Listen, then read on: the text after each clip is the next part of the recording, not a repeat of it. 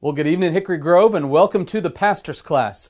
We've now been taking this class that ordinarily would meet on campus at both of our campuses, and we've been providing the teaching online for all of you who are joining us for this broadcast, and so we're really glad to have you be a part of this study. Now, this Pastor's Class has been walking through all semester long the Apostles' Creed. Now, that creed, it's one of the most ancient of the Christian creeds, a statement that summarizes the Christian faith. And what we've been doing is taking it phrase by phrase all semester long so that we can see the wonderful orthodoxy of the Christian faith encapsulated in that ancient creed. And so what we're going to do today is we're going to look at one of the last phrases of the creed. We've had 13 weeks of curriculum prior, so go online if you'd like to go catch up with those lessons. Today what we'll do is we'll focus on one of the last phrases, the phrase that says simply this: the forgiveness of sins. And as we pull apart that statement, I want you to feel the weight and wonder of an otherwise, run-of-the-mill statement. You hear the statement, the forgiveness of sins. My word, you hear that so much in Christianity, you can kind of let it go in one ear and out the other. And so today I'm inviting you to just take a step back and to reconsider a phrase that you would otherwise think you got down pat. Let's chew on this phrase together just for the next half hour or so, and I pray that the Lord will use this statement as we see it in His Word. I pray He'll use this statement to change your mind and heart, particularly with reference to how good the gospel is for you. And so I want to pray for us, but before I do, I want to read a text that's going to guide our time tonight as we study this simple statement, the forgiveness of sins. Now, of course, I could go to many passages in the Bible to help us see this statement. But what I've chosen is one statement in the book of Romans. It's a book, if you go to Hickory Grove, of course, you know all too well. In the book of Romans, chapter 3, beginning in verse 23, there is a profound description of the goodness of the gospel of forgiveness. And so, Romans chapter 3, beginning in verse 23, I want to read just through verse 25. For all have sinned and fall short of the glory of God, and are justified by His grace as a gift through the redemption that is in Christ Jesus, whom God put forward as a propitiation by His blood to be received by faith. Would you join me as we pray? And let's ask God's help as we study tonight. Our Father in heaven, we ask now that You would come and take this word and impress it on our minds and hearts in a way that I simply cannot. And so come, Lord, and by the power of Your Holy Spirit, be our teacher now, we pray. In Jesus' name, amen. The greatest problem in your life right now may not be what you think it is.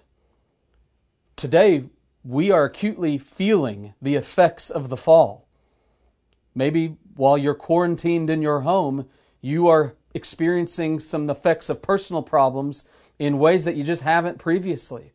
Maybe your health is a scare for you, especially with everything that's going around. You're starting to get concerned. Maybe the close quarters for your marriage has exacerbated problems that have been there for some time.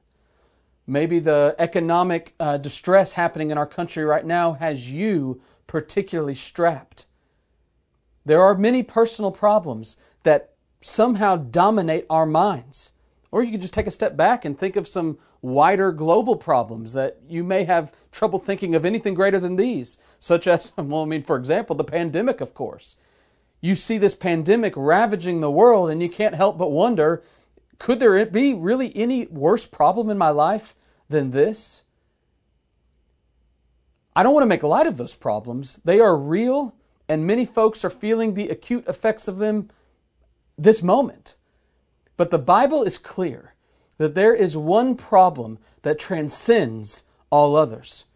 There is a greater problem, the Bible teaches, than any problem this world has to offer. And that problem is this: you and I, we cannot come before the presence of a holy God. As sinners, we are unable to come into the presence of His holiness. We are separated from Him, and there's nothing we can do to break that separation. Now, the reason this is the case is because the Bible describes God's holiness as a consuming fire. That means God's holiness cannot stand the presence of impurity.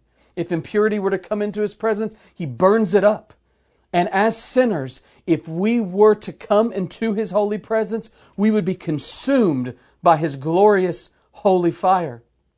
This is a weighty problem for you and for me, because we have no hope in and of ourselves.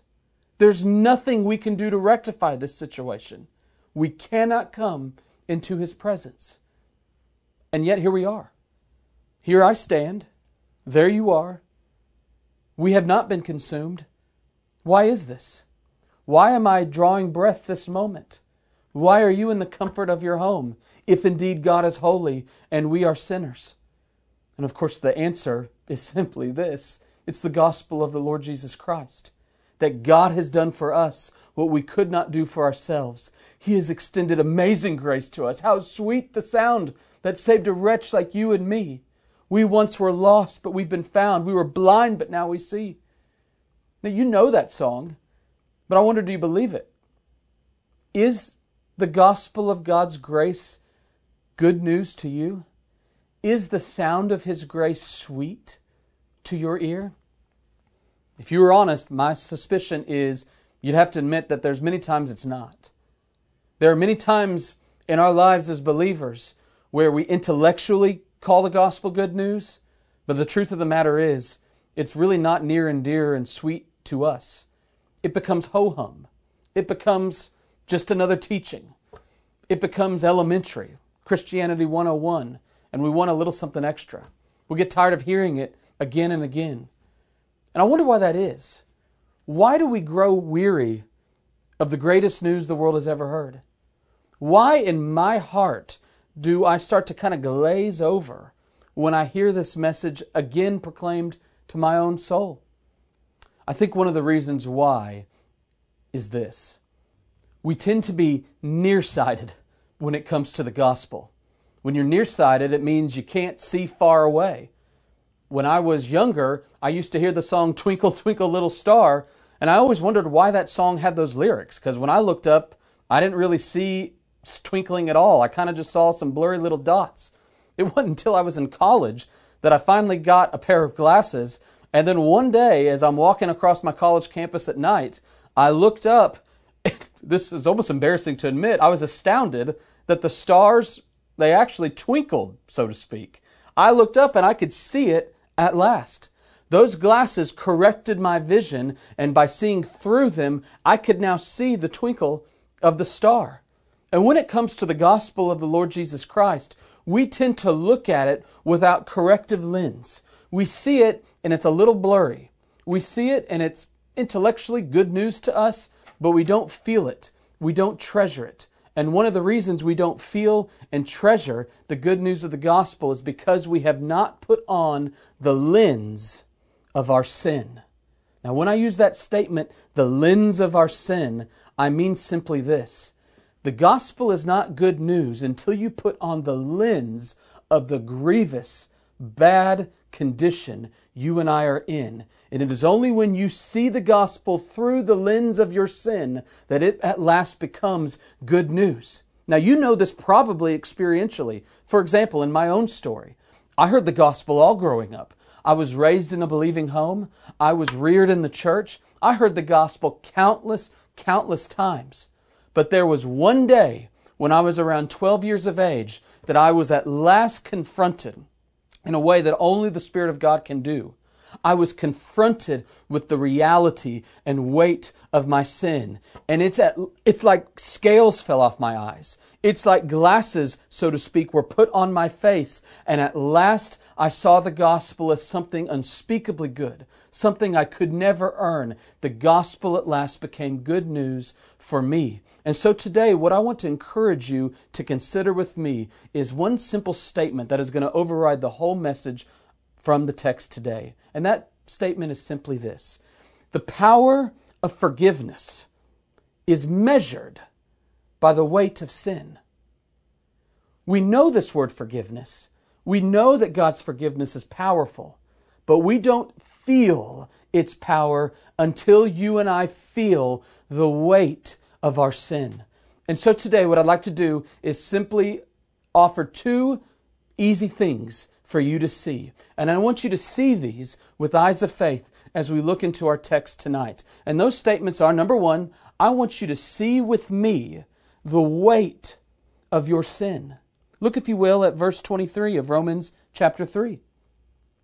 For all have sinned and fall short of the glory of God. Now, this is one of those well-known verses in the book of Romans. Most of the children in our church have this one memorized. I want you to sense with me just how loaded this one simple verse really is. You see, the weight of sin that we see in this verse, you could characterize it in at least three ways. One of the ways you could characterize the weight of our sin as sinners is this. Number one, you and I, we really have no defense as sinners. Because notice what the verse says. All have sinned. That phrase, all have sinned, is past tense. That means, guess what? It is already a truth. It's a reality for you and for me and every person who draws a breath. The Bible teaches quite clearly that every person, living and gone, has been and always was a sinner. Now we know this because the Bible teaches in the book of Genesis that when He created mankind, He created them perfect in the paradise of Eden. Adam and Eve enjoyed the luxury of the presence of God. But that serpent, that crafty serpent, deceived them. And in so doing, sin entered the world. Sin broke all that was good in creation. And from that day forward, the Scripture teaches a curse has come upon mankind. And that curse involves simply this, that you and I, we are forever marked by sin. Theologians will call this original sin. I think a simple word for us to just hang on is simply this. You and I are by nature guilty. Guilty. Guilty. And when one is guilty, we have no defense. When we stand before a holy God, it is hard for us to make any defense that isn't laughable when indeed we are guilty. And so I want you to just feel the weight of your sin for a moment with me and bear in mind the oppressive reality that you and I, we have no defense before a holy God.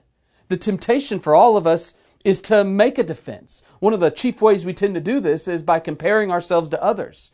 You know you're not perfect, but when you compare yourself to your coworker or your spouse or one of your good friends, you start to justify yourself. You start to build a case within to say, you know what, I'm not that bad.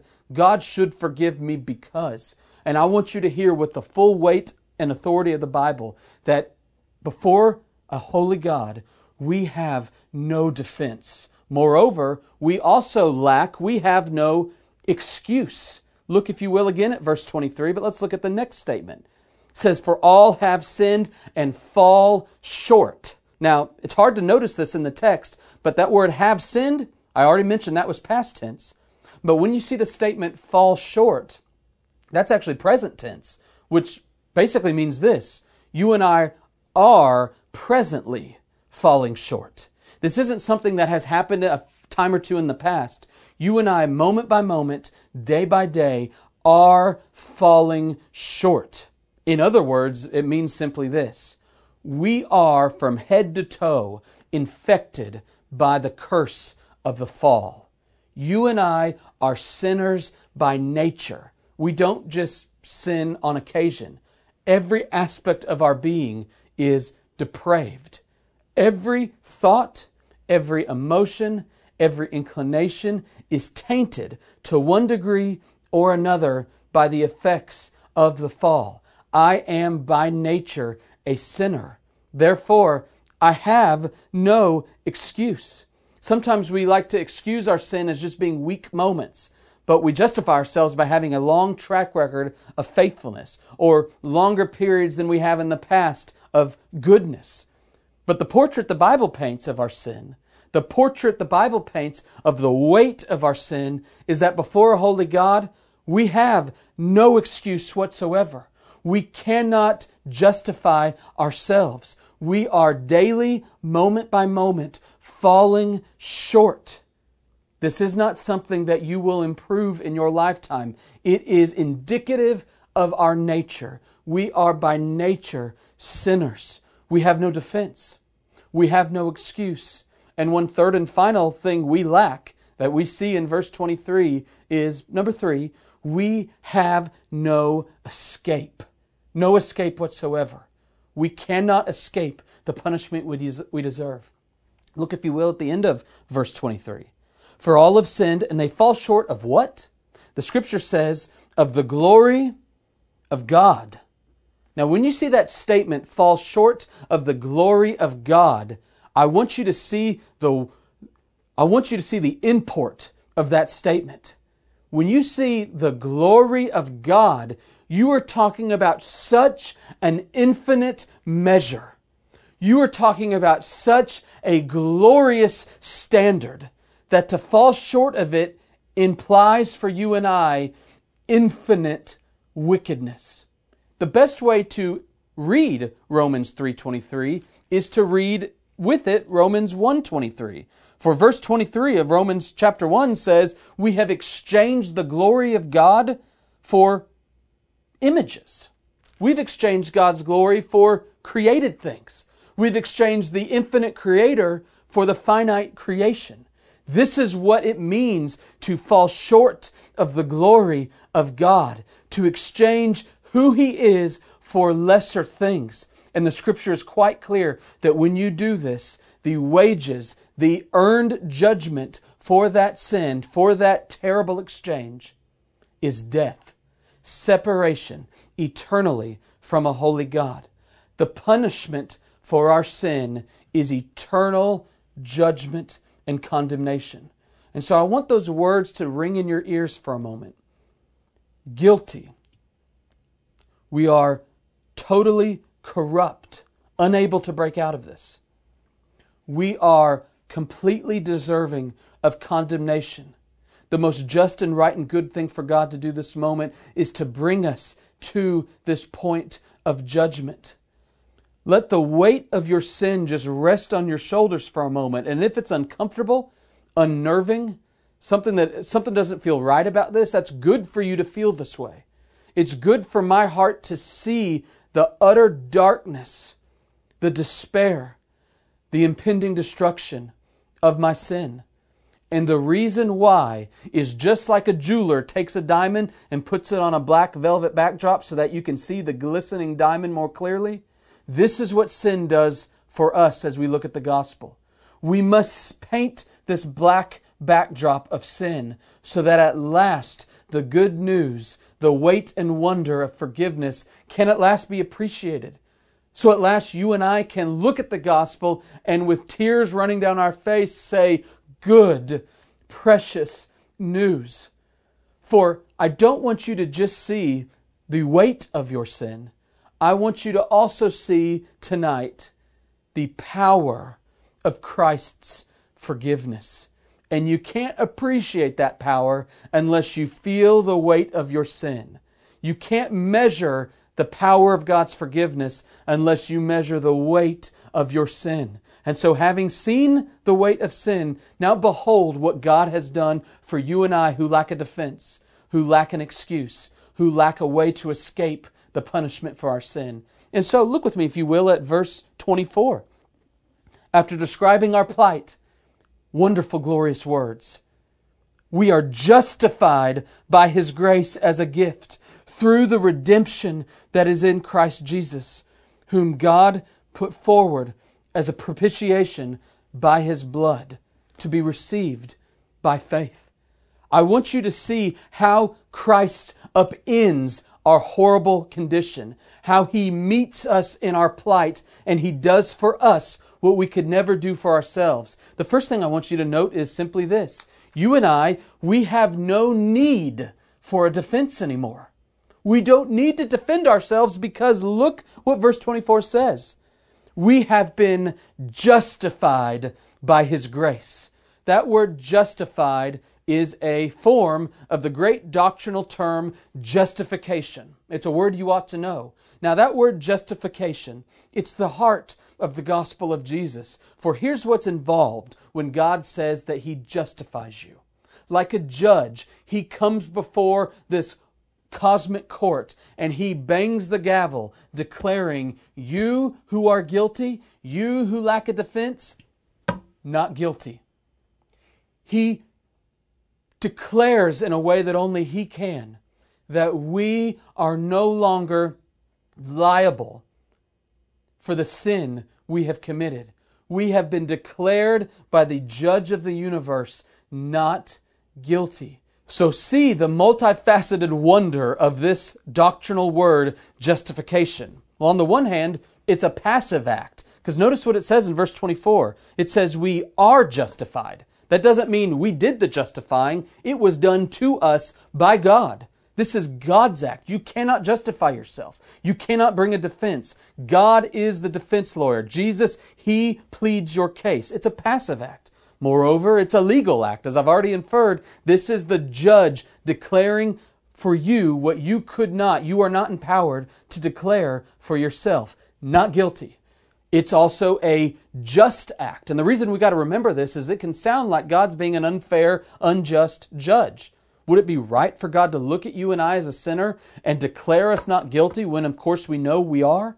The reason justification is indeed just is because what God has done, and we'll see this in a moment, is He has transferred the guilt and the punishment to another. Sin has not been swept under the rug. It has been decisively paid for. And lastly, I want you to see that it is also a gracious act. And of course, the reason it's gracious is because there is nothing in us that deserves this. There is no part of me that deserves to stand before a holy God with no need of a defense.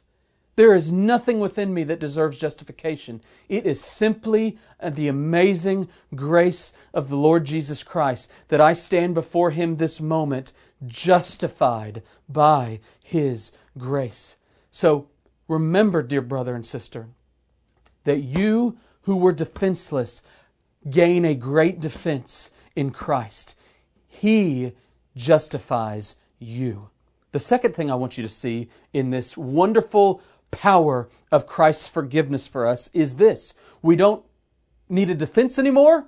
We also no longer require an excuse. And the reason we don't need an excuse before God anymore is because look what He's done. In verse 24, He has not just justified us. The second thing it says He's done for us is He has redeemed us. Verse 24, through the redemption that is in Christ Jesus. That word redemption, I want you to think on that word with me for a moment. On the one hand, this is a commercial term. In other words, to redeem something is to use money to purchase, to pay for. It was often used in the ancient days. It would have been used to buy, for example, a slave, or maybe to go exchange for something you required. You were paying it off. You were paying the ransom so that you could gain what you wanted. And this is really what Christ has done for us. He has come and He has paid the penalty for our sin so that we no longer stand before God guilty. This is what is happening when God redeems us through the redemption that's in Christ Jesus. He has paid it all. Redemption is also a costly act. And the reason it's costly is because Christ didn't pull out a credit card to pay for our sins. Christ spilled His own perfect blood as the only payment for our sin. And so we stand forgiven. The power of forgiveness is illuminated by the fact that Christ's blood was spilled on our behalf, paying the penalty for our sin. He did for us what we could never, ever do for ourselves. And so we stand before Him no longer needing an excuse. He excuses us who had no excuse. He does for us what we could never do for ourselves. And one third and final way Christ upends the effects of sin in our life is this. Number 3, we don't just no longer need a defense. We don't just no longer need an excuse. Praise be to Him. We no longer need to find a way to escape the punishment we deserve. For Christ has done something that we could never do ourselves to escape this punishment. And we see this at the end of our text in verse 25, where it says, God put forward Christ as a propitiation by His blood. Now that word propitiation, that's an unusual word. You don't hear that too often. That word propitiation was borrowed by Paul from the Greeks. The Greeks would use this word to refer to the way they would go and please the gods. They believed in this pantheon of gods that were angry at them. And so what they would do is they would try to make those gods happy with them by doing all these variety of acts to make them pleased with them. And the word they would use to describe those acts is they would try to propitiate the wrath of these gods. And what Paul does is he takes that word and he borrows it and uses it in the context of the gospel. And he says, the Bible is very clear that God is justly, as a holy God, He is justly angry at sin. His wrath is due you and I. We must be condemned for our sin. But what God has done is astounding. He has put forward Jesus Christ. And what Jesus has done is Jesus, just like those Romans and Greeks of old attempted to do, Jesus has absorbed the wrath of God. He has quenched it. He has taken it away. So now God no longer looks at you and I as guilty sinners with the just wrath we deserve. Instead, that wrath has been transferred to Jesus. Just go read Isaiah 53 and see the astounding reality of God's wrath being redirected from us to Jesus Himself. This word propitiation, it's a sacrificial act where Jesus ends up paying the wages of the sin we deserved. And of course, the wages of sin is death. Jesus dies the death that we deserved. It's not just a sacrificial act, though. It really is a substitutionary act because He died in our place. Jesus hung on that cross so that we would not have to hang there, so that we would not have to pay the penalty for our sin. And so I want you to think about those words justification, the word redemption, and the word propitiation. Three loaded theological words that are the bedrock, the foundation for our faith. For when Jesus did these things for us, He made it possible for us to no longer need a defense before holy God. He made it possible for us to no longer need an excuse before a holy God. He made it possible for us to no longer need a way of escape from a holy God. He met each of them in Jesus Christ, and we now stand forgiven. And so, let's take a step back with me as we conclude our time and just remember the weight of your sin illuminates, it makes crystal clear the power and the strength of God's forgiveness. Brother and sister, you must give yourself to daily dwelling, confessing, repenting of your sin. Don't move past it. Give yourself daily to introspection and saying, Lord, examine my heart. Oh God, would you see if there is any grievous way in me? Lord, show me my sin. Confess your sin before God daily. And then repent of that sin and trust in that moment in the power of God's forgiveness. And when you do that, you will see just how good the good news of Jesus is, that God has come and done for you what you could not do for yourself. He rescues you with His almighty power. He forgives you when you could not earn it yourself. But perhaps tonight, as you hear these simple gospel truths, things you've surely heard many times before, maybe you find yourself in this position where upon hearing these things, you say, Kyler, I know my sin. And I appreciate the reminder that it's something I need to think more about. But I know it. I feel it. I sense it. I feel the guilt of my sin. And I know the good news of Jesus. But I just don't know, is my faith saving? Am I actually trusting in Jesus' ability to forgive me? How do I know? How do I know my faith is real? Because it just feels so weak. Right now as I watch the news, right now as I turn on the TV, right now as I surf the internet, I find my faith shaking. I find my hope wavering. I find myself just so uncertain. And if that's you, just consider an analogy I've shared with many of you at Hickory Grove before. It's not original to me. This was made up by a guy named D.A. Carson. He's a well-known New Testament professor, scholar. And he imagined a scenario in the book of Exodus where when God came to bring His judgment on the nation of Egypt, he imagined that there were two Israelites standing there awaiting that final plague where God would come and He would bring the angel of death. But He would spare, He would pass over, the Bible says, those who took the blood of a lamb and painted it on the doorposts of their home. And he imagines two Israelites, and maybe you'll identify. One Israelite is standing outside the house, and he is nervous as all get out. He's shaking, he's concerned, and says, I've put the blood over my doorpost. I'm trusting that what God says, but I'm scared to death. I just don't know, Lord. I don't know. Is my family going to be safe? Is He going to pass over the house? He's speaking to another Israelite who, cool, calm, and collected, stands there with arms crossed and says, I have complete trust and faith in God. I have no worry at all. I am counting on Him to pass over me. And D.A. Carson asked this question that I want you to consider with me. As you consider these two examples, which one of those men is saved? Is it the one who had shaky, wavering faith, or the one who had this cool, calm, and collected faith? And the point Carson tries to press home is that both are saved. For it is not the strength of your faith that saves you. It is the object of your faith that saves you. Jesus alone can save you. You are not saved by how confidently you declare the power of His forgiveness. You are saved by the object of your faith. You are saved by the one who does the forgiving. Jesus saves. Jesus saves. He alone saves you from your sin. And so tonight, as we conclude our time, I want to invite you to just reflect with me on the wonder that Jesus alone can save you.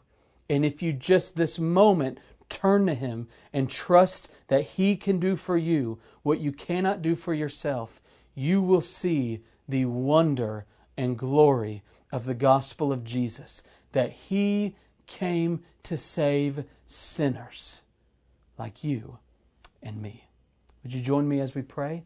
And we'll conclude our time this evening together. Father in heaven, I ask that Your hand would be upon every man, woman, and child tuned in this evening. Would You protect them from the evil one? And would You help them help me, Lord, see my sin and see my need and power of Your forgiveness. Do this, O Lord, I pray, for the glory of Your name and the good of this church. In Jesus' name, amen.